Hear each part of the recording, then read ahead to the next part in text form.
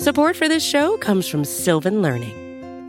When children love learning, they can tackle any challenge life throws at them. Sylvan's Insight Assessment can help you determine if your child is ready for what's ahead. It can also identify gaps in learning and point out areas that could be of concern for your child so they can tackle what's to come.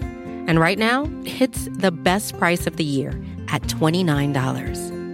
Go to sylvan29.com to learn more and get your child's assessment for only $29. That's SYLVAN 29.com.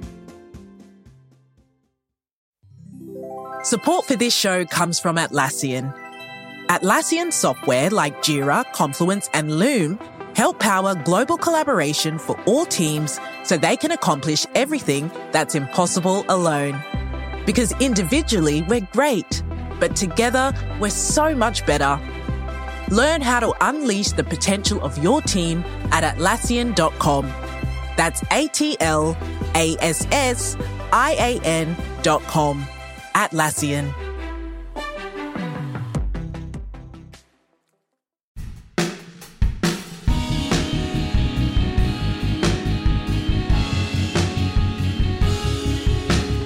Imagine it's negative 60 degrees Fahrenheit, and you're going outside to a protest. You're doing this in the middle of a pandemic, and you're doing it to challenge a government that is notoriously repressive. That is to say, the brutal government of one Vladimir Putin. That's what happened last weekend in Russia when thousands, tens of thousands of Russians went out braving winter conditions, approaching negative 60 in some places, to protest the arrest of Alexei Navalny, who is the leading anti-Putin dissident in the country. Today on Worldly, part of the Vox Media podcast network, we're going to talk about the protest movement in Russia, which we don't think has petered out. We're going to talk about Navalny's arrest, why Putin did it, and why all of this matters. I'm Zach Beecham, here as always with Jen Williams and Alex Ward. Hey. Good morning. So it's not negative 60 in DC, which I'm very thankful for, but it was cold enough that I didn't want to go outside and walk my dogs this morning, or at least I was very unpleasant doing it. But, if that's cold for me, whatever it is, I don't know, it's like a little below freezing here. Negative 60 Fahrenheit, like that's pretty hard for me to imagine. And yet in Siberia, that was the temperature during some of the protests last weekend. It just astounds me. I can't get over it. Right. Like I maybe because I'm a hot weather person, right? Like the braving that kind of temperature to make a political statement, especially one where you could get beaten up by the police for doing it. It's just wild to me. Yeah. I mean, look, I've grew up in New England, so I'm used to sub-zero temperatures on occasion. I would never do negative 60. So that is an insane amount of just fortitude to go out there and actually fight for what you believe in negative 60. Like people who I've talked to have been in that cold said, like, you really need to want to be out there. Otherwise you are, it's actually super dangerous to be out there even without a pandemic. It's just actually like really bad for your body to be out in negative 60 degrees. So my goodness, hats off to them for fighting for what they believe in such temperatures. Yeah. I mean, I think part of the bravery has to do with, the model that Navalny himself, right? Alexei Navalny, he's the opposition leader that all of these demonstrators came out to support. And he just came back to Russia from Germany, where he had been recovering from being poisoned in Russia, most people believe by the regime, by the Kremlin, probably ordered, if not directly by Putin, then at least, signed off on or allowed by him. And he, was almost killed and went to Germany to get medical treatment and knew he was facing not only, probably potentially another, assassination attempt at some point if he comes back to Russia, but also immediate arrest. And he still came back and, kind of set that model. So I think that has a lot to do with why people are willing to go out in the cold and stand up for him. If I may, I know we'll talk about this a bit more, but I'm pretty sure it was definitely the Russian government, right? I don't think we need to hedge because, they've admitted it. Navalny got them to admit it. Heck, we even know where they poisoned him, through his underwear. So it's it's unsurprising then that there's so much anger, because it's pretty clear that through Navalny's own actions, he has exposed the Kremlin for what it's been doing and duped them and shown that they're actually not the greatest people of all time. So let's back up a little bit and talk about who Navalny is to begin with, right? Because he's not some guy who just popped up in the last year or so to challenge Putin. He's been fighting the Putin regime for quite a few years now, right? And a lot of his popularity came not from traditional politics, like holding some kind of elected office or something like that. That would be difficult and is difficult for anyone who is challenging the government directly in Russia. A lot of it came through basically a more journalistic presence, right? He's put a tremendous amount of effort into focusing on the corruption in Russia under the Putin government, and exposing that through investigations, online platforms, etc. And that it's really important, I think, to a degree that's underappreciated if you're not just paying attention to Russia and other sort of competitive authoritarian regimes like it, is that a significant portion of the way that they function is by distributing spoils to friendly, wealthy elites and leaders and security force establishment people who benefit from the regime and will work to enforce the sort of repression of civil society and free speech without and not use their wealth, power, position of influence to challenge the nature of the regime. So what Putin does is, through state-owned enterprises, bending the rules, more traditional corruption, just like kickbacks and stuff like that, distributes money to allies to keep them happy, and distributes money to the military and intelligence services leadership to keep them happy and in line with the government, to buy them off. Right. And Navalny has made a real name for himself exposing this, because even if you like, some of the things that people in the West don't like about Putin, like you like, say, his annexation of Crimea, which was broadly popular in Russia, generally speaking, people don't like corruption. Ordinary people. They don't like the rich getting wealthy by stealing money from them, essentially. And so he's turned this into the locus of the anti-Putin campaign, which I think is a really, really, really smart organizing tactic. And so that is how he's gotten such prominence in the anti-Putin movement, to the point where he's widely understood to be the figure uniting an otherwise disparate Russian opposition. That's right. It's important to know that, when Putin first became president in 2000, he came with relative popularity. There was no need for this much repression. All the corruption and all that horrible stuff you just mentioned existed. But there was not much need for repression because the people hadn't really come out against him yet. He hadn't really done anything to merit widespread anger. And the reason for that was, Russia was doing basically fine, right? I mean, that's the grand bargain in Russia, is the Kremlin can do what it wants. Putin can do what he wants, or all this stuff can go on behind the scenes. As long as the country grows, my life is better. I mean, the same sort of stuff that everyone around the world wants, just make sure my pocketbook is stuffed and I have a job and dignity and all that, right?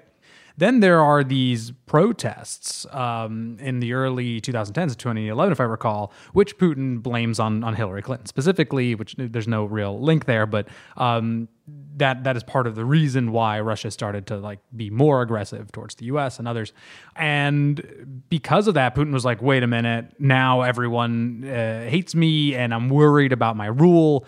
And so what he does is go after Crimea and election interference and all this and a whole bunch of other fun things to basically show we're still powerful and do all these nationalistic things so people continue to support him. That gave Navalny an opening. I mention all that because, there was always this somewhat dissatisfaction. But again, that bargain is starting to die because Putin is spending a lot of time on foreign interventions, on all these kickbacks, on palaces, which we'll talk about in a second, I'm sure. So Navalny has this opening to say, look, all this corruption, all of this that you accepted until now is not working. It's not working for you, the regular Russian. And so seeing that, now you have Russia, trying to kill him, doing a whole bunch of other things. And now that Putin has mismanaged the coronavirus spread in his country, now you're starting to see the foundations of that grand bargain start to crumble. And so it's not a surprise in a sense that Navalny now has this platform, because he's expressing a growing sentiment in Russia. Yeah, there's a great concept, Alex, to that point, by a Russian political scientist that referred to Russia in the mid-2000s as a vegetarian autocracy, which I think is a hilarious phrase, but it just means that it was relatively polite and unwilling to to use the kind of naked repression we've seen on Russian streets recently, actual beating of protesters in a really violent way. And a lot of that was financed by the oil price boom of the 2000s, right? Russia's a really oil-dependent economy. And when oil was really, really expensive, as those of us who were driving cars in the 2000s can remember, it was great for the Putin regime. It was really easy to distribute rewards to the population and to keep people employed and happy and so on, and generally buy off the set. When that started to change, when oil prices crashed back down to earth, then the government was in a much more precarious place and saw some of these mass protest movements for reasons that were not entirely economic, but not unrelated to the economic dissatisfaction with the government, and turned into a more carnivorous form of authoritarianism. Yeah, one of the things I think is important to note is the way Navalny has kind of operated. It doesn't just kind of rail against generalized corruption, like the idea of corruption. It's not even really, like these kind of vague ideological statements, but he literally, as you mentioned, will expose like specific members of the elite, specific oligarchs, specific, members of Russia's kind of ruling elite with, documents and video and, all of these things showing their expensive houses and their fancy cars and all of their property. And he started out, what's really fascinating too, he started out on LiveJournal, right? He's a blogger, like old school blogger. That's just awesome. I love that. I really do. Right. Like how many people have, challenged a repressive government via LiveJournal, but it's pretty great. I don't even know what LiveJournal is. Oh God, Alex. Alex, are you serious? I don't know what LiveJournal is. You don't know what a LiveJournal is? Oh my God. No clue. Young listeners, you can sympathize with Alex, but those of us who are on the old internet can understand. Yeah, it's basically just an old blogging platform. It was literally daily journaling. Like you could go on there and write your journal and people could read it. And that's kind of, started blogging. And his LiveJournal got hugely popular in Russia. And he was then able, when YouTube became a thing, he started posting these really well-produced videos. He's got a really sharp team, and they, he would get documents from inside the Kremlin. He would, there's a lot of suspicion within the Kremlin about, who is giving him this inside material and whether these are people who also want to challenge Putin and are trying to feed Navalny this information. But he would get, documents and hard evidence of this kind of corruption, and he would post it and make videos on YouTube. And that's important, not just because like lol LiveJournal, but because he was able to get around a lot of the Russian government-controlled media space and able to use the internet in a way that got millions and millions of people to actually be able to see the corruption that the media would hide, that, the government would control. And so it was really effective. And people started to see, these specific individuals they knew through, the media, seeing them exposed as these really corrupt officials. And it really hit home, I think, for a lot of people. But I think if it had just stopped there, I don't think he would have been as influential. I think what happened is that for a long time, he was just kind of a gadfly, right? He was just kind of this thorn in Putin's side who was kind of obnoxious and did this stuff. But he wasn't like the biggest threat ever. But they kept arresting him and they kept sending him to jail. And he never served long terms, but he kept getting arrested. He kept getting assaulted, then he got poisoned this time, right? And he became more and more, the more he kept having this, repression from the government, the more he kept coming back out in defiance and essentially turned himself into sort of, not quite a martyr, but in very much sense of, bravery and trying to stand up. And that's how he's portraying it. And that's how, a lot of people in the West have also portrayed him. But, got to the point where, and we can talk about this later, why the government decided at this point to actually try to take him out and try to assassinate him. But essentially, they turned him, helped turn him into a much more prominent figure. Many more people in Russia know his name now after the poisoning than they did before. And that, to me, doesn't seem like the most strategic decision on the Kremlin's part, but it's what they did.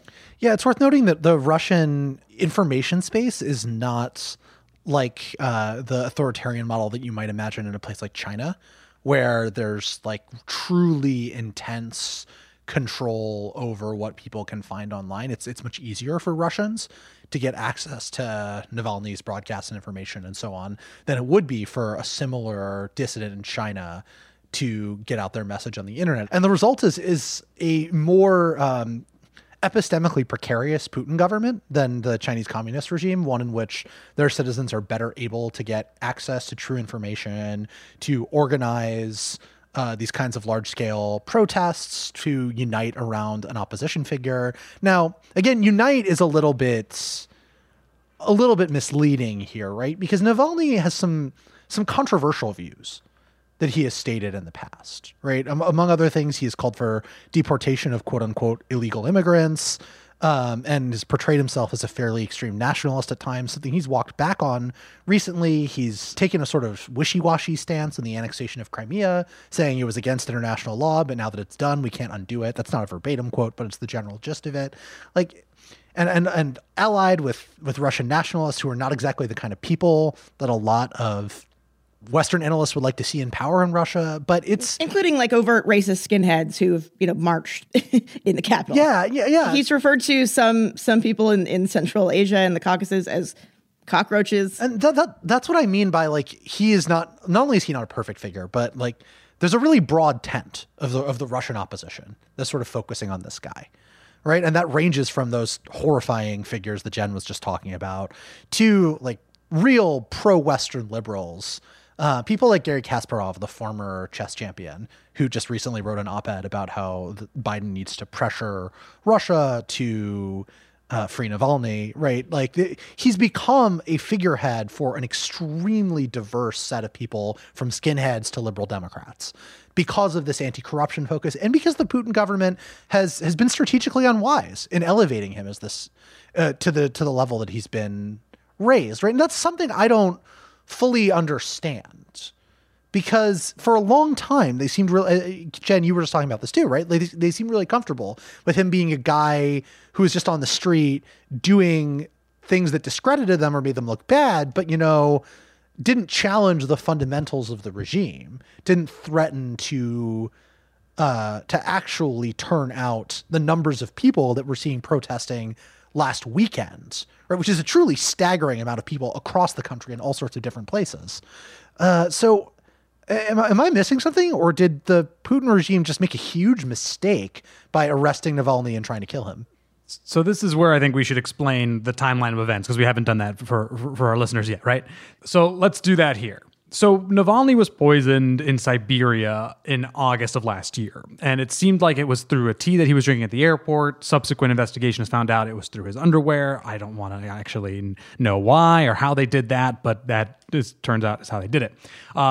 It turns out that the poison was Novichok, which is an incredibly lethal, usually lethal chemical weapon that the Soviet Union and now Russia has, and so it helps also point to and basically they only have it, right? Like they're the ones who created and made this nerve agent. So yeah, when we say that like Russia was probably behind it, that's kind of partly why, right? So Navalny was getting treated in Russia for many good reasons. Navalny's team was like, he's probably not going to get good treatment here. So with some help from a German a human rights organization, he goes to Germany, he gets treated. It turns out Novichok was used. It turns out that he was poisoned. All of this was true. And so he was there. And while he was there in Germany, he worked with CNN to expose that it was true that like Kremlin operatives poisoned him. He even got one of the operatives on the phone. Navalny posed as a like top level Kremlin figure, and he was just like, "Oh, we're doing an after action report, how it went," and the guy's like explaining the entire operation to the man he tried to kill. It's an incredible thing, and we'll put it in the show notes. You should just check it out. And all this time, Navalny is saying, I'm going to return to Russia. And this was a massive threat to Putin and the Kremlin, because no one does that, right? No one just openly defies what Putin wants. And Navalny, to his team and others, was basically like, look, if I stay in exile, they win, right? Because that's, other than killing me, that is what they want. They want me completely out of the picture. Because Navalny does run in presidential elections, nominally against Putin. And like that is a pretty big stance of, this guy is impermanent. So Navalny comes back, or takes a flight from Berlin to Moscow on January 17th. He is arrested immediately before customs. There's this pretty moving video of him like trying to fight with officials, and then he kisses his wife and she's tearing, and then he goes away, and it's a pretty heartbreaking moment. And they're holding him on these old charges that say, look, he's on probation from a previous embezzlement case that he denies that there was no wrongdoing. But the reason the Russians are holding him is they're saying he did not follow the probation because he's supposed to check in with an officer every 30 days. That's really hard to do when you're in a coma after a poisoning and you're in Germany. But that's why they're holding him. And even today, Thursday, they said they're going to hold him for another month at least before his trial. And he faces 3 to 10 years in jail. Okay. Finally, also like 2 days after he's arrested, his team puts out this incredible, funny, informative video, which shows that Putin has been using kickbacks and bribes, whatever, to build this palace, an incredible area, 39 times the size of Monaco, for himself, with an underground skating rink and a movie theater and a hookah bar with a stripper pole, all kinds of stuff. And so this is making clear to people that oh man, not only have they arrested Navalny, they tried to kill him, but he's using all of our hard-earned money to build himself this insane bachelor pad. That is why people are coming out. That now it's pretty clear the exposure of Putin for what he is undeniable. And so when you saw the protests, not only did they come out in negative 60 degrees, but for the first time in a long time, they were fighting with officials, throwing snowballs, getting into physical altercations. And that is the shift. That is a massive shift. So it's not only just Navalny is recognizable and he's leading this whole thing, it's also the population is changing its relationship with the Putin regime. Yeah, no, that's all right. But I think going back to the question of, why did they do this now? Why did they decide to try to assassinate him, and potentially risk turning him into this kind of martyr? Obviously, one, theory is that they just, figured that they would be successful and get rid of him. And therefore, this pretty influential opposition figure would be gone. And therefore, all these kind of disparate opposition factions would no longer have someone to kind of rally around. Whether that was just the plain kind of basic calculation and they failed and it was just a massive blunder is certainly possible. A lot of experts have also pointed to the situation in Belarus with, the kind of uprising that we saw there against Lukashenko and, the fact that these kind of opposition figures sort of just kind of grew up and became, these massive unifying figures, and that, by watching what was going on in Belarus, that Putin was like, I don't want a repeat of that. I don't want, that kind of thing to happen here. So, maybe it's time to get rid of Navalny.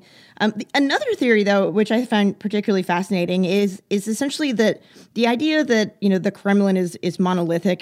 The theory is that, that's a myth, essentially, and that the Kremlin and, even Putin has potentially even sort of lost control and monopoly over the use of force, and that, other factions within the Kremlin are kind of split amongst themselves about how to deal with things, and that, security services that are very emboldened, especially in recent years, have maybe taken it upon themselves to act assuming that they would have the authority to do so, assuming that they would have the go-ahead from Putin, but maybe without running it past everybody and getting the full sign-off, and that it could have been some kind of blunder there. So I think it's really fascinating. I don't know if we have the actual answer, but regardless, I think, to Alex's smart point, whatever it was, the fact that they, were so brazen about doing this has really, exposed Putin in a way that I don't think, has happened before. And the fact that he was able, like you said, to come back and, while in jail, his team publishes this video about corruption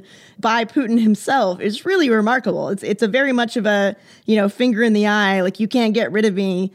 I'm still here, and, I'm still going to keep exposing you. It's fairly remarkable in terms of, defiance. So we're going to take a quick break. And when we come back, we're going to try to analyze the protests themselves, right? Just how significant is this turnout for the future of Russian politics? Support for this show comes from Sylvan Learning. As a parent, you want your child to have every opportunity, but giving them the tools they need to tackle every challenge, that takes a team. Now more than ever, educational support tailored exactly to what your child needs can make all the difference.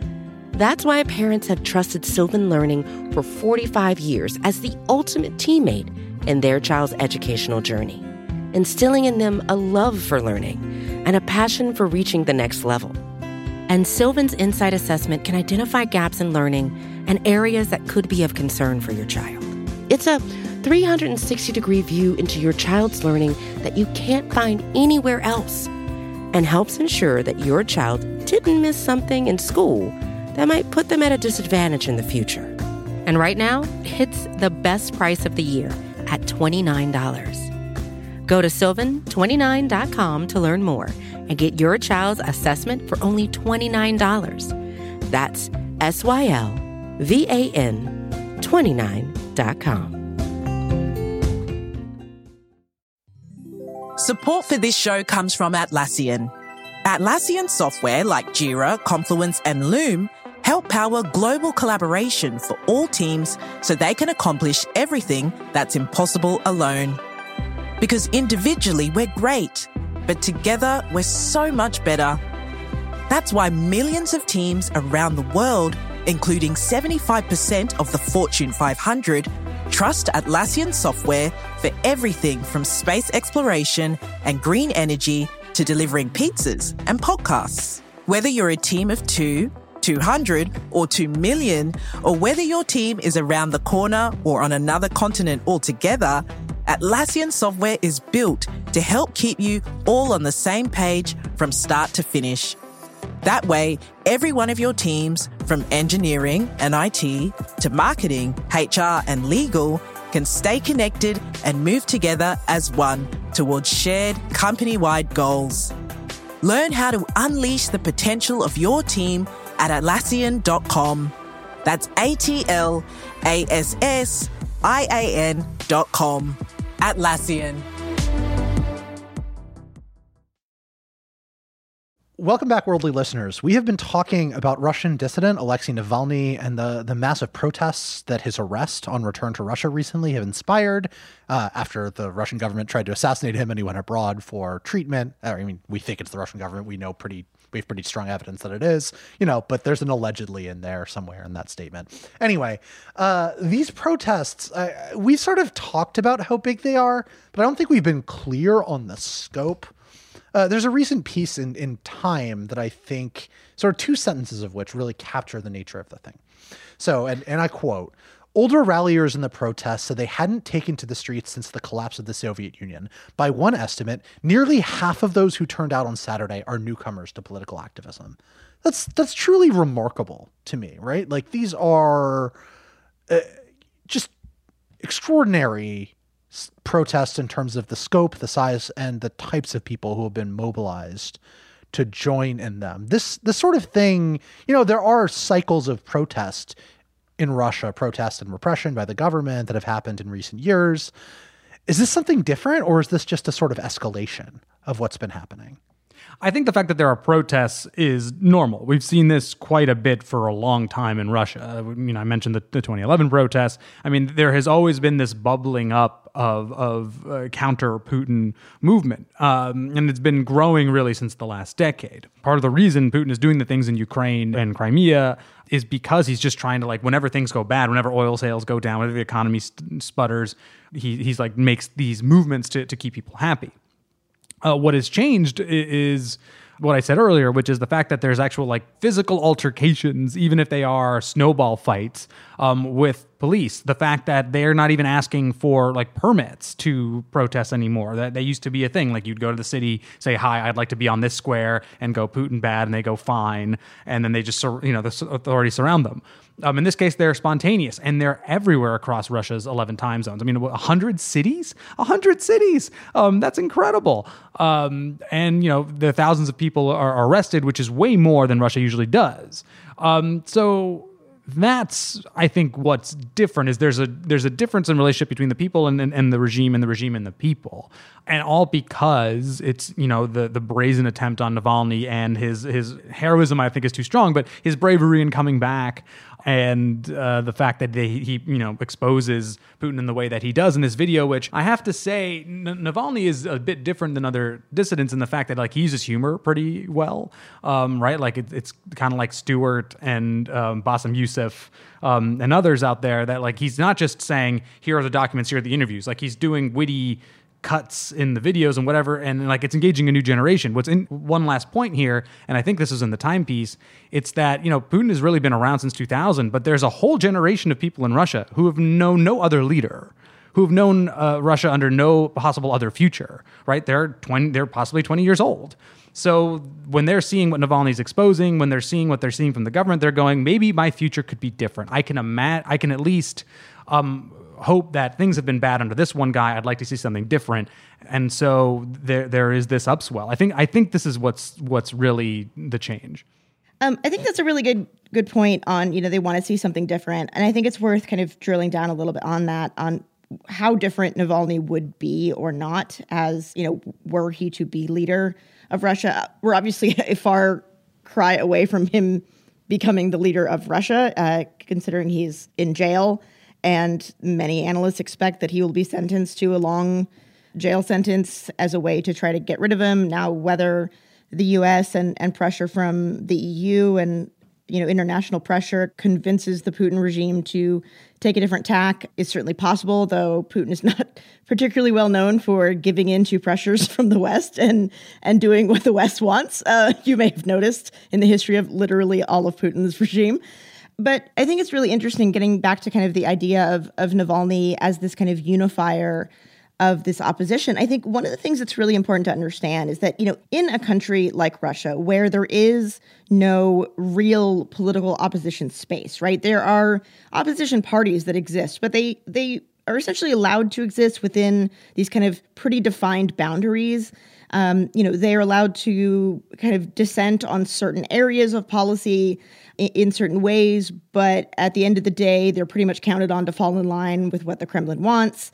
It's not any kind of meaningful opposition. There's really no meaningful challenge. And so when you have someone like Navalny who is able to kind of break through that and is able to become this kind of figure that is challenging the regime, it makes sense that people who want something different are going to rally to him.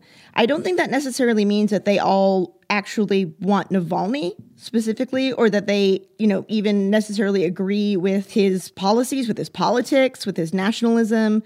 There are many, who think he's not liberal enough and far too nationalistic and who are very deeply concerned about that. But the problem is that, when you have a repressive regime like that, you are limited in the options of who you can kind of rally around. And so I think what we could see is that if Navalny were to be successful in terms of kind of opening up more political space for other opposition figures, and if, you were to have a system where more kind of figures and factions and groups were able to meaningfully break through and challenge the regime, then you would start to see, I think, a splintering, but in a positive way, a more democratic kind of move, right? The problem with Navalny, because of his politics and all of that, he's not the ideal, somebody that the West can kind of rally around. And the fact that the West is very much, supportive of him as this kind of brave figure is because there's literally not really anyone else.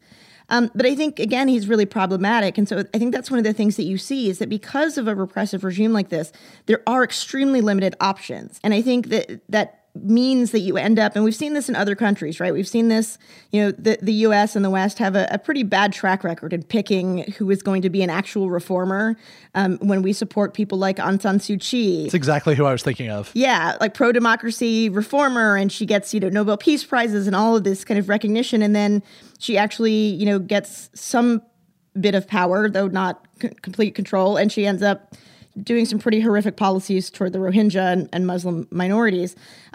We've seen that in Syria with Assad. Originally when Bashar al-Assad came to power, the U.S. and many in the West thought that, because he was Western and educated, he was going to be this, liberal reformer. We've seen that with Mohammed bin Salman in Saudi Arabia, right? But again, it's because, there are these kind of limited options that we don't see a more robust kind of opposition movement. And I think that's one of the problems and one of the kind of the paradox of Navalny is that, yes, he is someone that the West should support in the sense of, not just letting Putin get away with just repressing. But at the same time, we don't want to, hook our horse to him and just have him be like the star, because should he actually become the ruler of Russia, again, very far away from that ever happening right now, but his policies may not actually be that great in terms of, both in terms of Russia itself, but also in terms of relationships with the West. He's not going to be the pro-Western guy that America or the EU really wants. I think that's an important point. I would just add to your list Abiy Ahmed in Ethiopia, right? Like he also wins a Nobel Peace Prize. Right, yeah. Right. I mean, there are so many examples. Yeah. Exact. No question. So I just find that's so important. I talked to a member of Navalny's team, Vladimir Mylov, and I think it's important to just quickly go over what he says. No, like if Navalny ever became president, which is just not likely. I think it's important to know that polls basically show Navalny having about like 2% of Russian support to actually lead the country.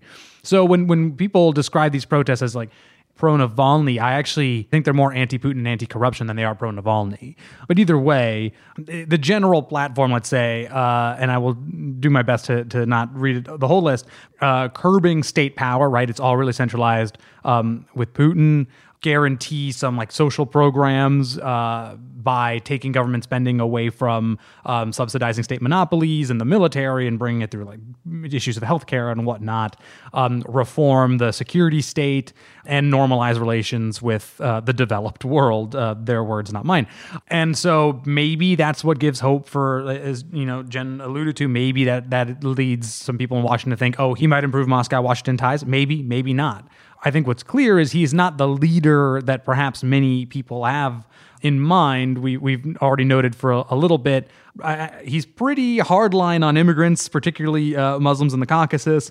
In fact, one Russian reporter told our colleagues over at Pod Save the World, and this astounded me, and I listened to it like 3 more times to make sure I heard it correctly, that Navalny is more to the far right on immigration than Putin is. That if anything, Navalny is close to Trump on issues of immigration. So he's not the perfect person. No politician is. But this whole notion of should he ever come into power, let's say, he's not going to govern in this sort of uber democratic liberal way. In fact, liberals in Russia are somewhat akin, according to this Russian reporter on the show, to like right-wing libertarians in the U.S. So it's just what he is an alternate. He's not like the great solution, as Jen alluded to. Yeah, his kind of movement and the type of politician, his politics are what's called Natsdem in Russia, basically nationalist Democrats.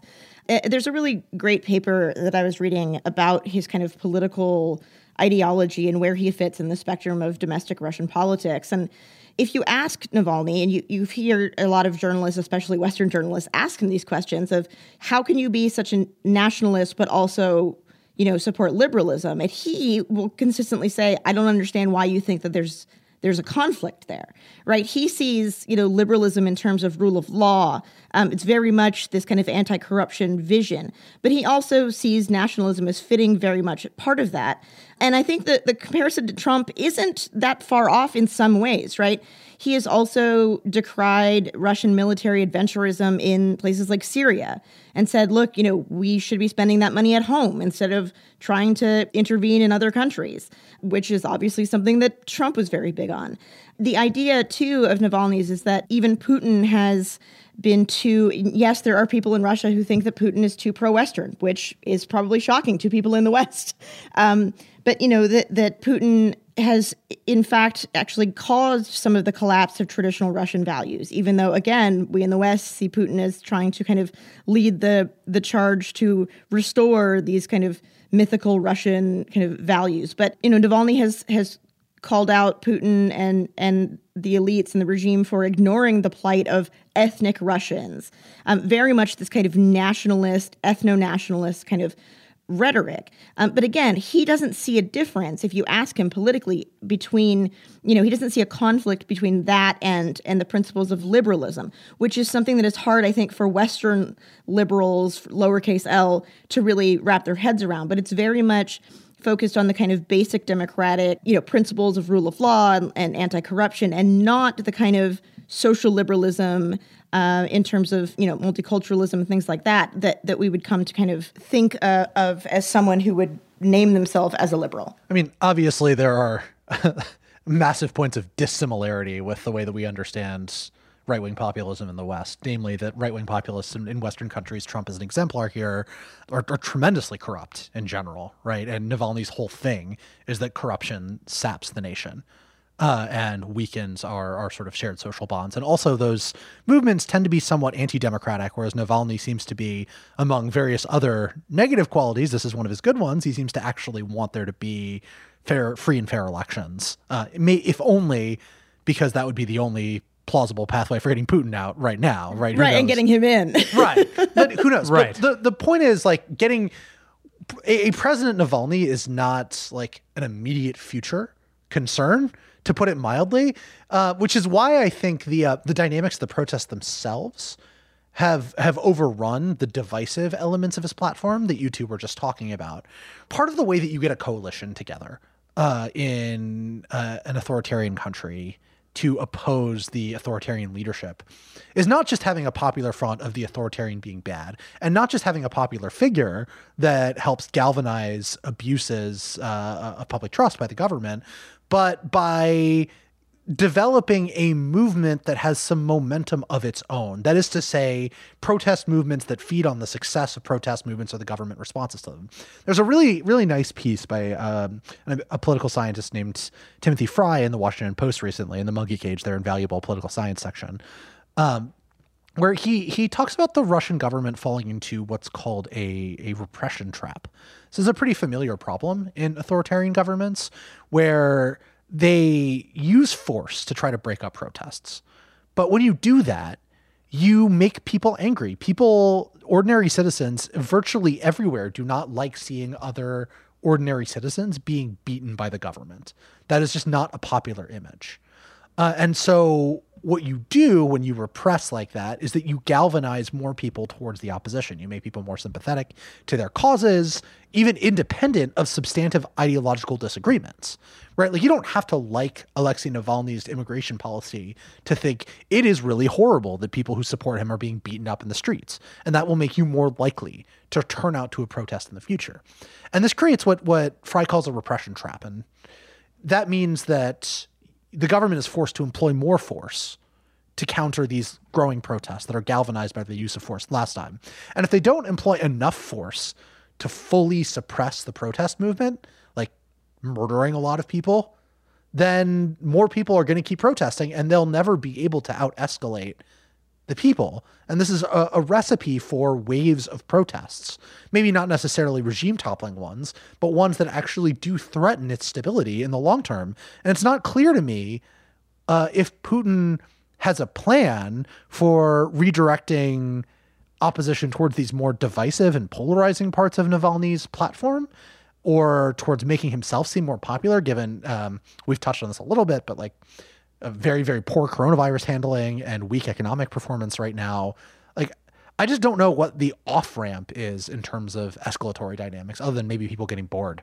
So far, it looks like the Putin kind of strategy is actually in some ways similar to what Alex mentioned at the top of the show, back in 2011, blaming protests on Hillary Clinton and the West. He's very much, the Kremlin and their spokespeople are literally coming out and blaming these protests, and even, Navalny's support and Navalny's existence in some ways on the CIA, saying that the CIA is behind this, that they are the ones organizing these protests, that they are the ones propping up Navalny to try to topple Putin, that he is a puppet, that Navalny is a puppet of the West.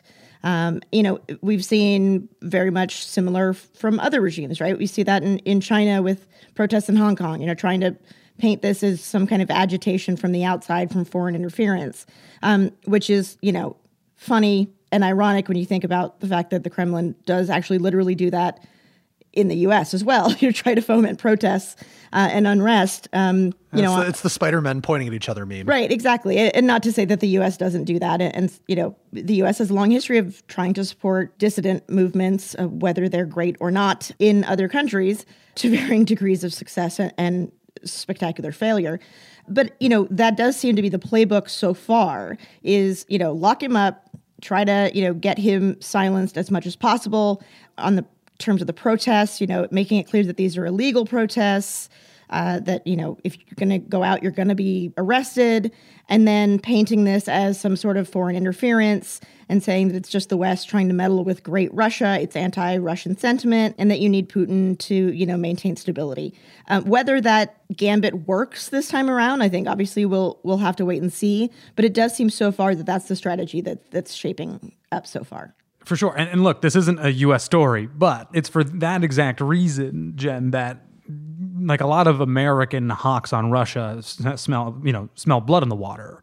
They're already pushing for the Biden administration to, firmly support the small d Democrats in Russia to foment more protests. I mean, it's part of this growing American foreign policy idea that the U.S. should do its best to support as many, again, small d Democrats around the world. And in this case, use the momentum from the Navalny protests to continue to chip away at Putin's regime. And, there's certain ways they can do that. Right now, the U.S. is going through a Russia policy review, and after which you'll probably see sanctions on some Russian officials or whatever may be. But in the meantime, you did see Biden in his first call with Putin actually mention Navalny and mention a whole bunch of things that Trump wouldn't mention. But that's a start, right? It's just to say, hey, Putin, lay off these people, let them express their discontent. And if you continue to crack down on them and arrest, roughly twice as many people than you normally do at any other protest, then, we'll come after you in a way. So that's why people are calling this one of Biden's biggest tests. I don't think I'd go that far. I don't think this is not really about America. The U.S. can help in a way, but it's another sign of, this is how people are viewing this now, that the one sort of solid bedrock that Putin stood on is starting to crack a little bit, and some people want him to fall through those cracks. So we're going to leave it there. I want to thank our producer, Sophie Lalonde, for all of her hard work. I want to encourage all of you to rate and subscribe and review Worldly wherever you get your podcasts. Next time, I will try to say that in a less sing-songy way, and I will see you all next week.